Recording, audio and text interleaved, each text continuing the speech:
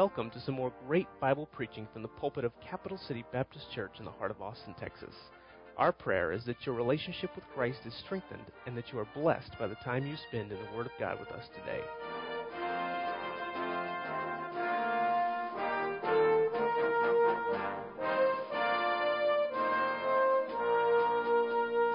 Stand open our Bibles. Thank you for that song. I don't know how many times I've been asked in my life, do you really believe that book? Absolutely.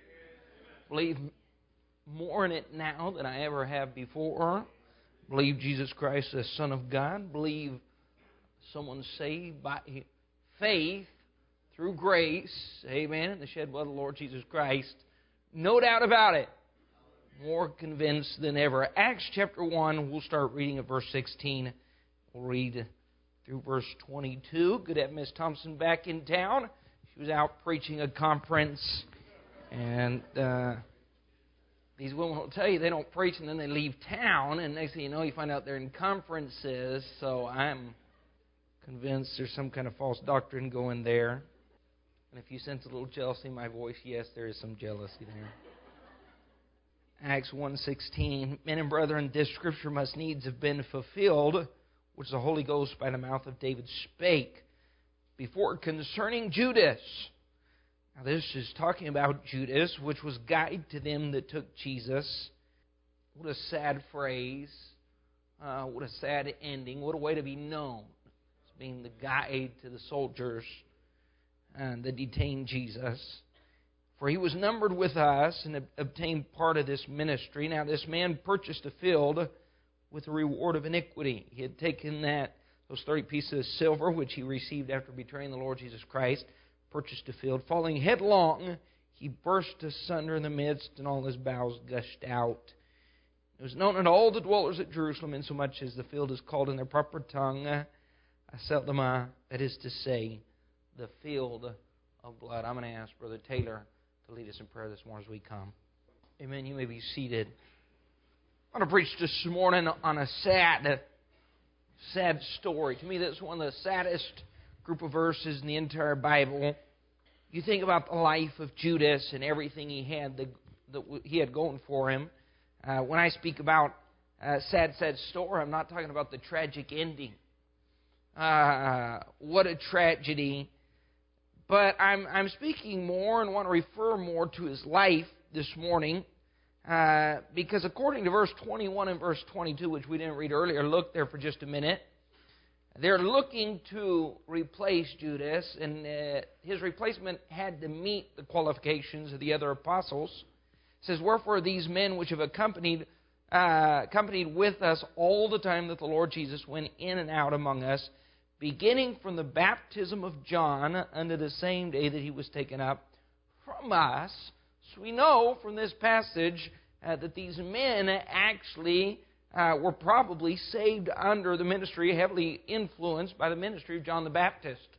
Now, can you imagine saying that you were saved under and trained by John the Baptist and the Lord Jesus Christ? Matthew 11:11 does refer to John the Baptist as the greatest born of women. That's an incredible statement. That man that was dressed in camel's hair, girded with a leather belt, preaching, I like his fireball style. Amen. We need some more of that in 2011 in the United States of America. Very direct, very straightforward. When he saw the Pharisees and the Sadducees, pointed out his finger and said, generation of vipers. Now I've said some pretty direct things. I've never called you a bunch of snakes. That's what John the Baptist did. But he was trained under his ministry, then hand-chosen by the Lord Jesus Christ, and even picked as the treasurer of the group. He held the bag, and I can imagine everything that he saw during those, at least during those 3.5 years, under the ministry of the Lord Jesus Christ.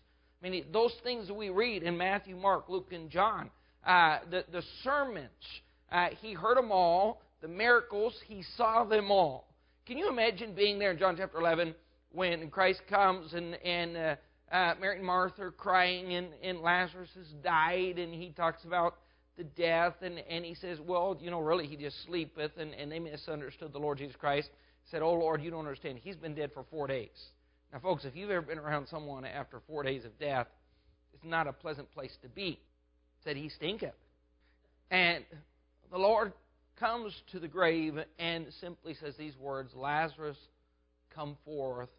I can't imagine the shock and the bewilderment and the amazement of those who were present. But Judas saw all these things, and here's what's sad. You would think, okay, if you could have been born in any time, lived any life, I think this would have been at the top of my list.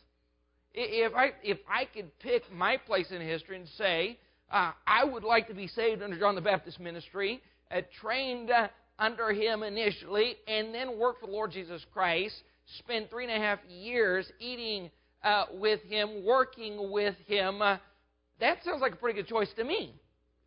Now, you would think that he'd have one of the finest and best lives, best testimonies ever known by any Christian that walked the face of this earth. But despite everything he had going in his favor, this is still one of the saddest, most tragic stories in all the world. You know, this day, Judas is just one of those names that no one wants to give to their child. No one wants to be referred to as a Judas. It wasn't just because of the betrayal, but I want you to think about this for just a few minutes this morning. At some point, the tragedy started because he was around the truth, heard the truth, never honestly responded to the truth. Now, folks, you know, although he did not have the Holy Spirit's indwelling, he did face some Holy Spirit conviction. He heard repeatedly, probably daily, many times during the day, how to be biblically born again. Now, at some point, why was this life so tragic? Because he had to make a decision. I'm going to truly get biblically born again, or I'm going to have to fake it. Now, there's nothing worse in the world than trying to fake being a Christian. Now, that's miserable. Folks, I'm telling you, the secret to misery is try acting like a Christian when you're not one. That's just absolutely horrible. It doesn't matter if it's church or reading your Bible or the things of God or sitting around, being in the presence of other Christians. That's just a miserable experience. Now, imagine him living for 5.5 years among the upper echelon of Christianity, trying to live on a different level in the Christian life and yet not being a Christian. Now, that is absolutely, phenomenally tragic. And here's what Satan told him. Satan is the father of all lies. And in John 8:44, Satan, doing everything he could to keep his soul, told him, now, Satan's initial issue was pride. And here's how he deals with man to get man to go to hell. He uses their pride against them. And just by reading the Gospels and studying the Bible, this is truly the sin that put Judas in hell. It wasn't his betrayal of the Lord Jesus Christ.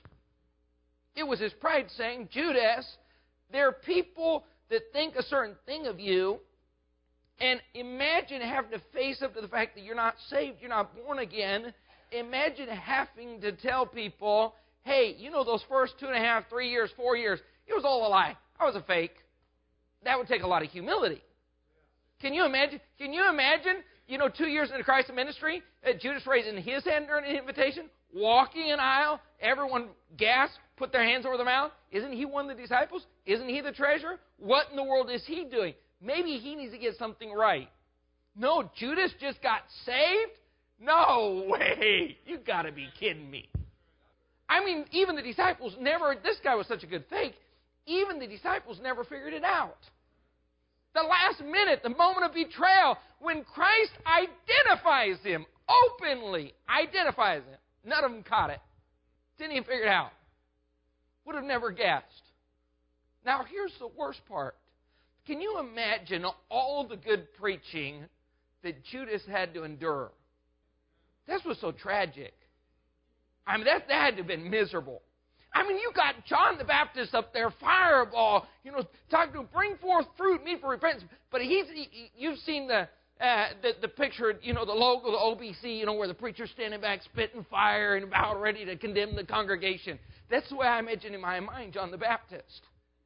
And here he is, souls are getting saved and things are happening. He's listening to this. He's going to revival after revival. Listen, they weren't just having church on Sunday and Wednesday. Judas was in church Sunday, Monday, Tuesday, Wednesday. Services and sermons were not lasting for an hour or 2 hours or for 30 minutes. We're talking about starting in the morning and listening to preaching all day long. He heard messages on hell that were convicting. And Christ, listen, was vivid in His description. And I can imagine that He swung Judas right over the very flames and fire of hell, hoping to awaken him to the reality of his destiny. And Judas had to sit there. Can you imagine the conviction? I said, folks, this is tragic.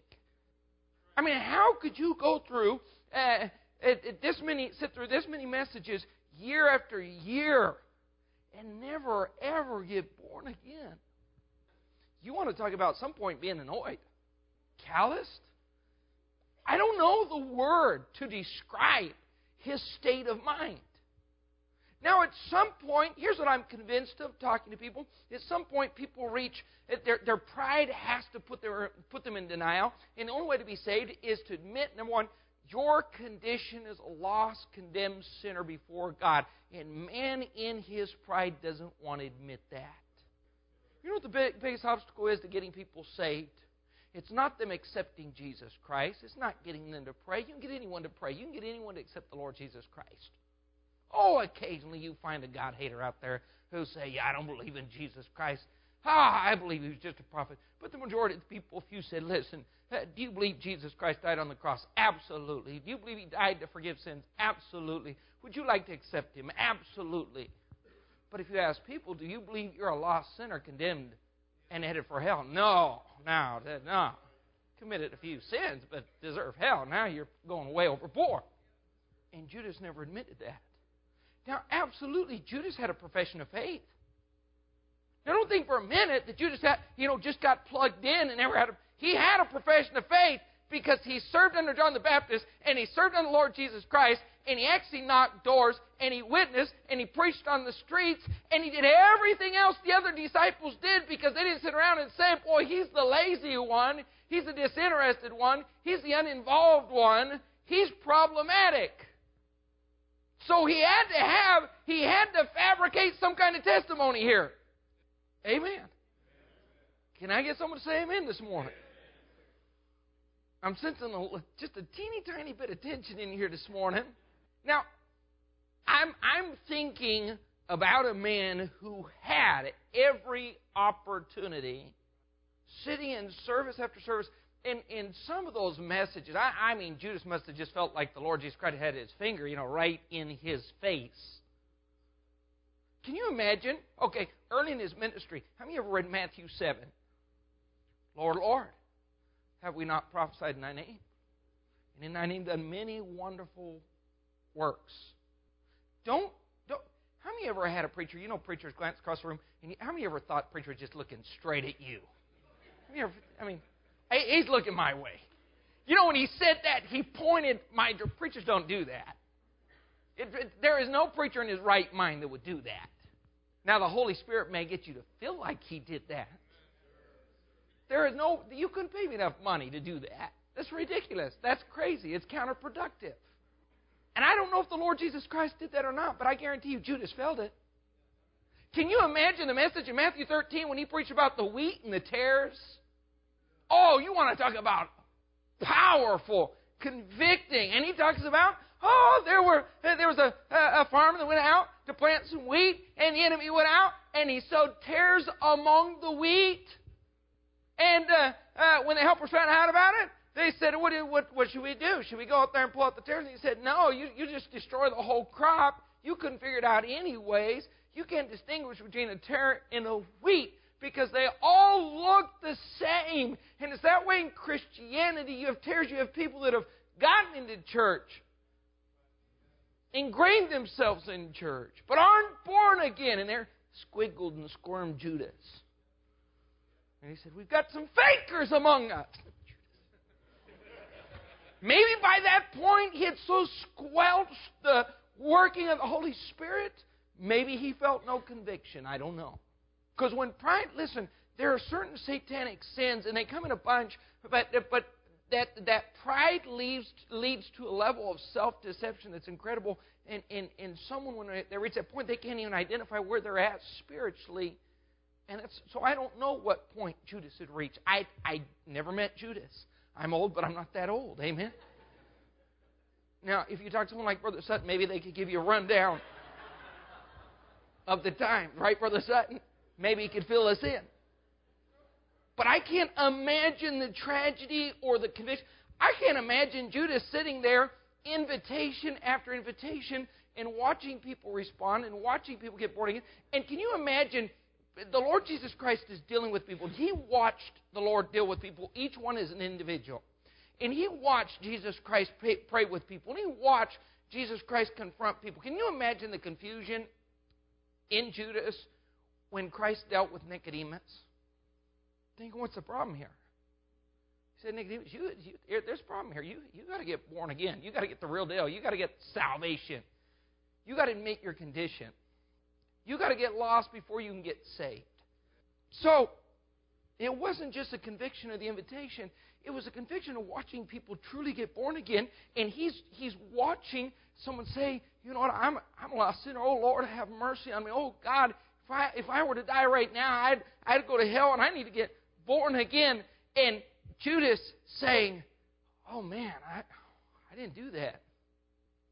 That's the tragedy. The sad part was knowing how many times Judas could have responded. How many times did Judas have to simply admit his condition, get born again, raise his hand? You know what? He didn't even have to do it during an invitation. He was with Christ so many times in private, he could have pulled him aside and said, Lord, do you got a half an hour to spend with me? We need to get this thing settled. We need to get this thing straightened out. We need to be honest here. Lord, you know, I got baptized by John the Baptist, and I got rebaptized by you. But the bottom line is, you know that story I told you? I never repented of my sins and trust Christ as Savior. I need to do that. Now, folks, why would someone... Here's what I've never understood after 39 years of life. I've never understood why someone would actually risk their soul in hell to keep people positive about them or to maintain a reputation or an appearance. Now, folks, we're talking about hellfire and damnation. We're talking about eternity. To willfully wait, to live self-deceived. This is my biggest fear as a pastor. I can't imagine Judgment Day being more horrible for the average pastor who never was willing to risk friendships. I risk friendships every day, every week. How many of you have I confronted about your salvation? Now, folks, that's my job. If you have a pastor that's not willing to confront you about your salvation, I'm just telling you, I know I've got institute and school and other obligations and conferences and Sunday services, but my biggest concern is one day at the judgment seat, I want to see every single person that's ever been under my care be invited into heaven. Now, that's a relief. But the thought of someone misunderstanding, the thought of someone not ever having been born again, the thought of... Now, here's what's so scary. It's just so easy. This is the generation. This is the day and age. Listen, when Satan has said, here's what I got to do. I just got to give them about 80% truth and 20% lie, and they're not going to be able to distinguish between the two. And our churches are bigger than ever. Our flocks are large. Our buildings are full of lost people congregating as saved people. Amen. I can't imagine. Look in John chapter 13. Here's why it's so sad. I can't imagine the intense pressure to perform that Judas must have felt. Can you guys imagine? Okay. Some of you felt some pressure Capital City is a high-pressure church. But can you imagine sitting under the ministry of the Lord Jesus Christ for 3.5 years? I mean, you know, every day your life's about the same thing. Reaching the lost. Disciples, new converts. Every day, all day, sometimes from sun up to sundown. You're dealing with people at the invitation. You're dealing with people throughout the message. You're dealing with people after the message, before the message. Now, you got to be on a high level all the time. Now, imagine trying to be on that high level and you're not even born again. That's brutal. I mean, you want to talk about intense pressure. Now, look what it says in John chapter 13, verse 21. There at the Lord's Supper. When Jesus had said he was troubled in spirit. Now, when people are troubled in spirit, you see it. You know it. The disciples sensed that he was troubled in spirit. And I'm sure they're curious. They're wanting to know. They want an explanation. So he gives them an explanation. He says that Christ is becoming more bold in his approach with Judas because he knows the time is short. Nothing's gotten through. I mean, when he went through Lazarus and the rich man and in hell and the torments and Judas didn't respond, and the wheat and the tares and Judas didn't respond, and by their fruits you shall know them, and he went through all these things and Judas never responded. Christ said, okay, I've got to be more direct in my approach, more loving and yet more direct. So he's troubled in spirit. Do you think he was troubled about facing the beatings and the mockings and the scourgings? No, he's troubled about several things. He's troubled about becoming sin because he was a sinless Son of God, and he was troubled about the fact that Judas had been with him 3.5 years and never ever gotten born again. So he says, verily, verily, I say unto you, one of you shall betray me. Then the disciples looked one on another, doubting of whom he spake. Wow, Judas, you pulled it off. 3.5 years and 11 men that traveled with you and walked with you and ate with you and journeyed with you and worked with you. Never even had a clue. Congratulations on a job so horribly successful. Too bad there wasn't a crack. Too bad there wasn't a moment. Too bad you never got past your pride. How sad. And they're sitting there, and he said, one of you is going to betray me. And they looked around, and Judas looked around at Peter and said, I honestly don't even think anyone looked at Judas. Now, here's why I honestly don't believe they even looked at Judas. They said, Bartholomew, listen, you've been so uninvolved in this whole thing. I mean, here these guys are writing the Gospels, and you're not even barely mentioned, man. You need to get busy. Do something. Make something happen. I bet if it's anyone, it's probably Thomas is a doubter, man. He doubts everything. I bet it's Thomas. Jude would say, no, I got my eye on Peter. That guy says a bunch of crazy stuff. He's out of control. You never know. Now look what happens. There was one leaning on Jesus' bosom, one of his disciples whom Jesus loved, John. Simon Peter, therefore, begged of him that he should ask who it should be. I love Peter. Peter's over there. John, ask him who. That's Peter in all the Gospels. He's like, John, come on. You're in the position to do it. Just ask him. Just get him to nod his head, wink, look that direction. Come on, John. Joe's like, cut it out. Shut it down, clown. He then now Peter actually manipulated John occasionally, and in this case he happened to. He then lying on Jesus' breast, saith unto him, Lord. Very discreet. Peter's kind of embarrassed, like, I didn't mean that way. Hey, Lord, who is it? Amazing how we read Scripture and never even pay attention to what's going on. I mean, this is absolutely phenomenal. And John's right there, and he says, okay, Lord, give it to us. There's only 12 here. You know, we might be able to avoid the whole scene if you just tell us who it is. And Jesus said, okay. It is to whom I shall give a sop when I've dipped it. Now, folks, is there anything in that Scripture that can be misunderstood? Now, if you know Eastern tradition, when someone is hosting a meal, And the host takes the bread, scoops it into the meal, and dips out a piece of meat and gives it to a person that's showing special love. And that's what he was doing to Judas. He was showing special love. And he says, he has the bread in his hand. The person I give this up to, it's him. He takes the bread, dips out the meat, he hands it to Judas. They're still looking around like, okay, say his name. Number one, Christ wanted to show him love. But number two, he had reached such a level of self-deception, he still couldn't admit, it's me, I'm not saved, I'm not born again, I've never truly repented, nothing's ever happened. And the other 11 looked around and said, boy, I wish he would tell us. It's incredible. It's phenomenal that he could. Now, outside he looked good. Outside he fit in. But can you imagine the turmoil in his soul for 5 years? He couldn't do it any longer. But trying all those services and all those sermons and all those tracts, I'm tired of that. Can you imagine? And the preacher preaches on tithe, and every time I go to church, it's about money. You know where you got that line? Judas.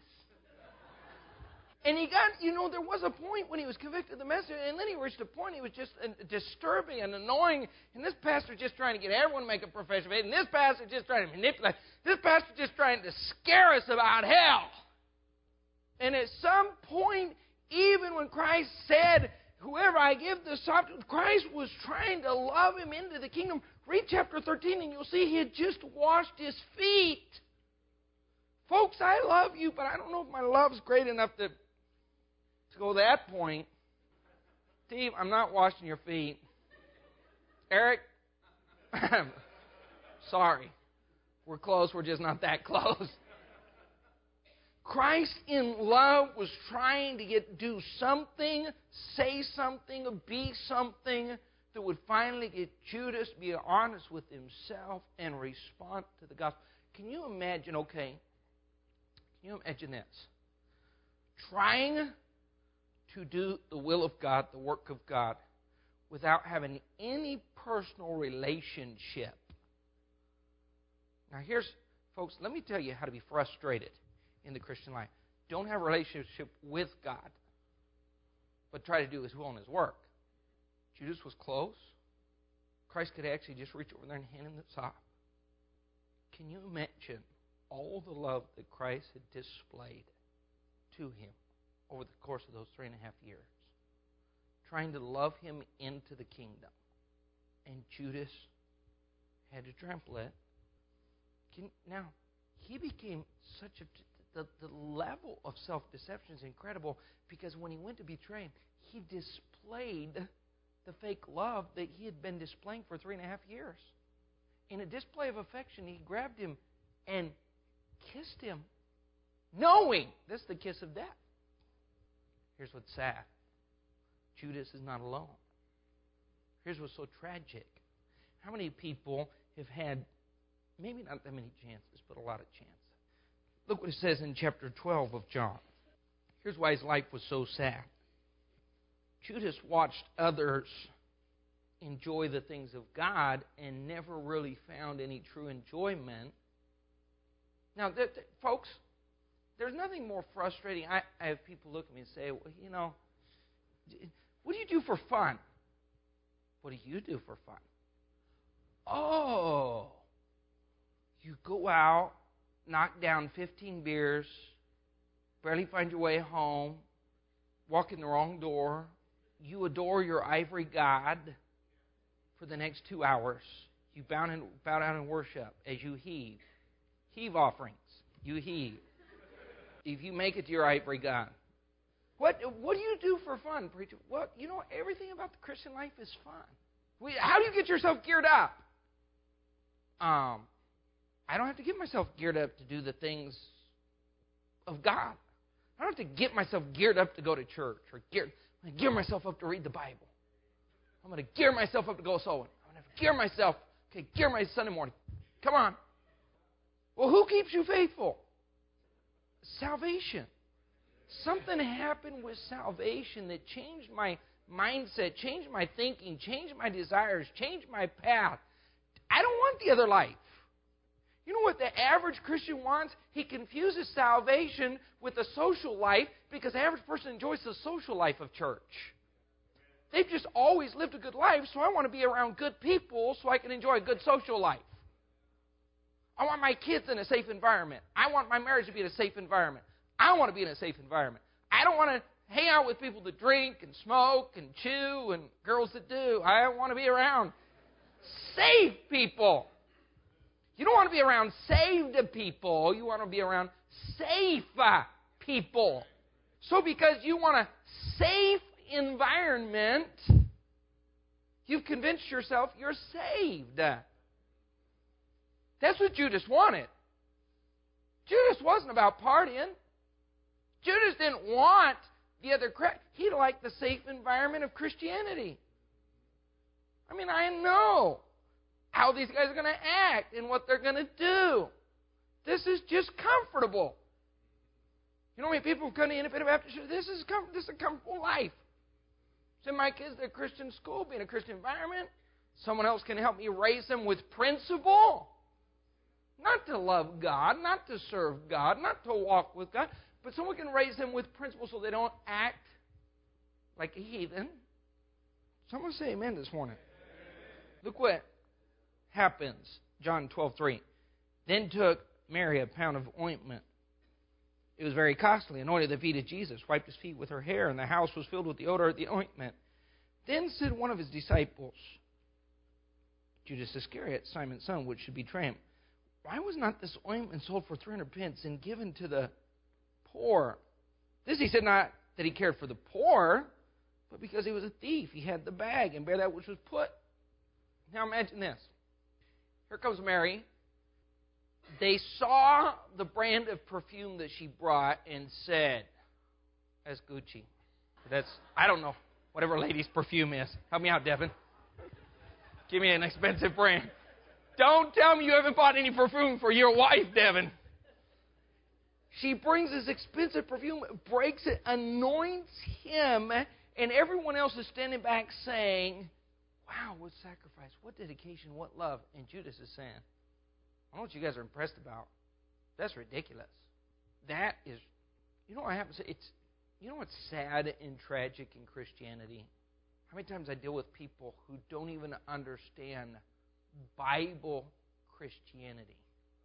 They don't understand Bible principle. There's this war in their heart and mind. Well, not a verbal war, just in their heart and mind, constantly battling Bible principle. Oh, they can handle moral principle, just not Bible principle.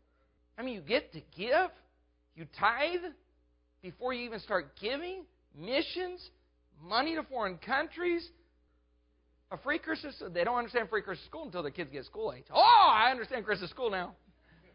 Thank God for free. People don't understand Bible. Here's what scares me. Probably folks, I'm going to tell you right here, if I can get everyone's attention for just a minute. I'm close to having everyone's attention.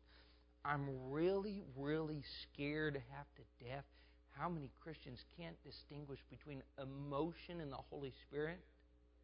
How many times I have people tell me, talk to me, I've been preaching on the Holy Spirit for 2 years, and people rave to me about the Holy Spirit. I have no clue. The Holy Spirit never leads you to do anything against the Word of God.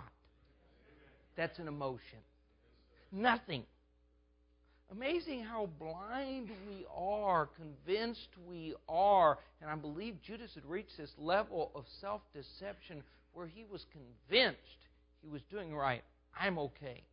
He had to fight off that continual conviction in order to make it 5.5 years. At some point, he had to turn off and tune out the Holy Spirit. So now everything was based on emotion. So he was standing back saying, I don't know what you guys are impressed with or about. You know what all we could have done for the work of God and the help of people and the benefit of the church with that money she just broke and spilled out on the floor? Come on, John. Tell me how wise that actually was. I think we've passed the boundary of fanatical. That's fanatical. We're not supposed to be fanatics. A year's wage, broken, 3 seconds later, it's gone. Take a good whiff of that, John. That's what was going on. He couldn't even understand or enjoy, and I'm concerned about people who in their mind try to sound, or in their words sound spiritual. But folks, when you're saved and you're born again, you don't have to sound spiritual. You talk normal and sound spiritual. Get concerned. Have you ever heard someone just constantly trying to sound spiritual? Don't the lights come on? You just like, when you're spiritual, you don't have to try to sound spiritual. Miss Lewis doesn't try to sound spiritual. Have you ever heard Miss Thompson trying to sound spiritual? And here's Judas. Well, there's a lot of people out there in Africa that are starving to death, and we could have sent that money, seen some people saved. We probably could have seen hundreds of people saved. Years' wage. How many Isaiah 53s could we have sent? Each one of us could have each written on parchment Isaiah 53 and sent it to Ethiopia and seen people saved with that money. Amen. Can you imagine John 14:27? Turn with me. He couldn't make sense of the things of God. But here's where it got miserable. Okay, here's the end of his ministry. And Christ says, peace I leave with you, my peace I give unto you. Can you imagine the frustration of hearing that? Here's how these people in turmoil, here's how they speak. I am peaceful. I am happy. I'm happy. I'm happy. I can't be happy everywhere with everyone. I can't be happy with him, her, them, there. But listen to me because I'm happy. Can you imagine? Judas is listening to this, and he's saying, you're blah, blah, blah, blah, blah, blah, blah, blah, blah, peace, peace, peace. Now, here's the worst part. Here's what he missed. Here's why it's so sad. Turn to Luke 23:34. And it just gets sadder and sadder. Here's Christ hanging on the cross. He's already been betrayed. Judas is nowhere to be found. Jesus is hanging there and he says, Father, forgive them. You know why this is so sad? Judas never received forgiveness, and he could have had it up to the very last moment. Even after he betrayed the Lord Jesus Christ, Christ still would have forgiven him. He still could have been saved and forgiven. And Judas could have known forgiveness. He could have been forgiven, and he could have forgiven, and he missed it.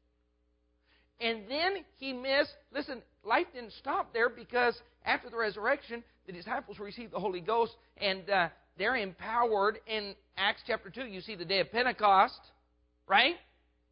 And then Acts chapter 3 and 4, Peter goes out, preaches at the temple, heals the lame man, preaches again, 5,000 people get saved. Judas missed the filling of the Holy Spirit, the power of the Holy Ghost, a special ministry. How sad. Well, folks, here's what I'm telling you about a sad story. Because I actually, as a minister of the gospel over the past 19 years, I watched this story repeated. Repeated in Mexico, repeated in Argentina, repeated in the United States of America. I wish I could go one by one and put a screen, God, would you do me a favor this morning? When I mention this name, would you just put a yes or no concerning their salvation? Okay, God, ready to roll? Okay, Daniel. I thought so. Brandy, well, that was obvious. Come on. Liz Yamperuni. Looks like we got trouble here. Now, Corey Mullen, she's saved. Oh, wow. Joel had to use the bathroom. Don't matter, Joel. He said yes. Can you imagine that? At least it would get people to think. At least it'd get them to examine their salvation. And here's Judas. He missed it all. Here's the worst part. This life is so short, it's like a blip on the radar of eternity. And when Christ spoke in John 14 about those mansions he was going to prepare, he missed that. Can you imagine missing heaven? Can you imagine missing heaven because you say, I was too proud at some point? Now, folks, let me explain to you salvation. Because salvation is not you growing up in your understanding of the Word of God and becoming more holy and more involved in church and a better person and some kind of experience and some kind of salvation is that moment when you overcome your pride and you say, I am a lost, condemned sinner. My condition is not good. In this condition, in my sins, I would die without Christ and spend eternity in hell. That's step one to salvation. If you've never been there, I like dealing with people who say, preacher, you don't understand. I'm way too bad to be saved. I say, oh, you're really close to getting saved. It's the ones that say, preacher, I'm a pretty good person. I'm more concerned about Ruth Graham, who stated many times in interviews, I didn't personally have to have a moment when I repented of my sins and trust Christ my Savior, because I was raised around the gospel in a Christian home. I always believed in God. Because in order to be saved, someone actually has to say and admit, my condition is deserving of hell. That's where I'm headed without Christ. And I don't want that. That's where Judas never got. He never got to that point where he was honest with himself. And look in John 6 and we'll be done. Say, preacher, if he wasn't saved, it must be really hard. No. The hardest part of salvation is you dealing with your pride. John 6:66. From that time, some of you looking at me cross-eyed, 666. It's talking about the disciples. From that time, many of the disciples went back, walked no more with him. Then said Jesus to the 12, we also go away. Then Simon Peter answered him, Lord, to whom shall we go? Thou hast the words of eternal life. And we believe and are sure that thou art the Christ, the Son of the living God. And Jesus. Now, Judas was in that speech. Judas was responding with the rest. Lord, thou hast the words of eternal life. Doesn't that sound like a saved man speaking? We believe. But one of the men saying those words was not born again. You can believe without being saved. We believe. We believe Jesus Christ, the Son of God. And Jesus, trying to get someone's attention, said, have not I chosen 12? One of you is a devil. All he wanted Judas to do was say, okay, Lord, you got me. Would have been the best day of his life, the biggest relief ever. The sad story just stopped. All he would have had to do was drop to his knees and say, Christ, I understand my condition. I want to be saved. He could have taken care of all of it in 5 minutes. He could have said, Lord, right now, I am confessing my sinful condition. I'm confessing that I'm lost in need of a Savior. He had to have that moment. Every man has to have that moment. Every man has to have this moment. You know what we're doing?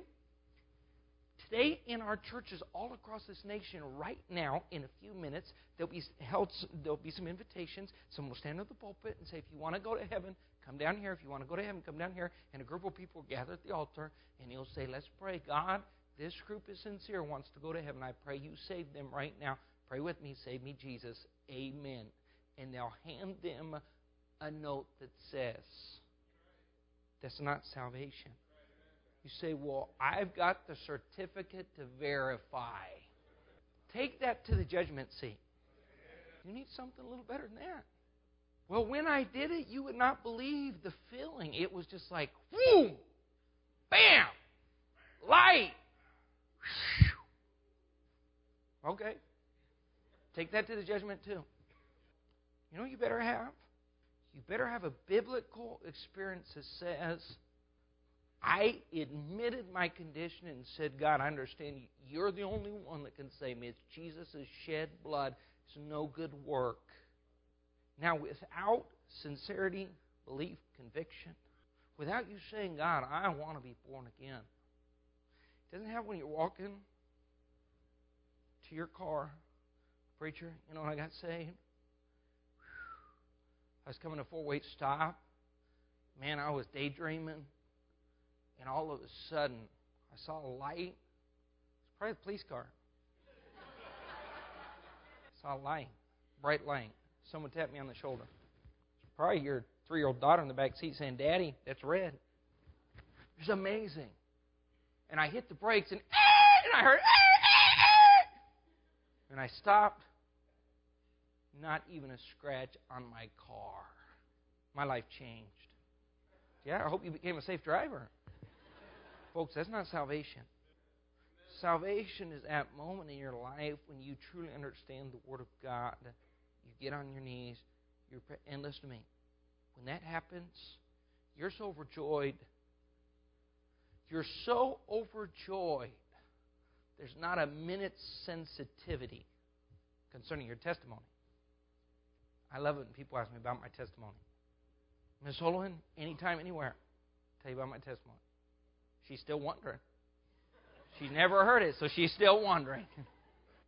Folks, let me ask you, why in the world does a tragic story like this have to be repeated thousands of times in thousands of churches? Because Satan has crawled up on your shoulder and whispered in your ear, don't worry about it. Just fake it. You don't need to be saved. You've never had that moment. You've never trusted Christ your Savior. You've never given your heart and life to Jesus. But there's a lot of people who think you're a Christian. Don't mess things up. You don't need people looking at you cross-eyed. You don't need someone saying, you just got saved. Don't worry about it. Stay put. If you're a good person, you believe, there's no way in the world God would ever send you to hell. The sad part is the judgment day.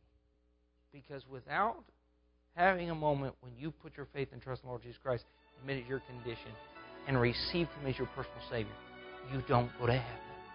Folks, you can mess up on a lot of things you can't mess up when it comes to your sin.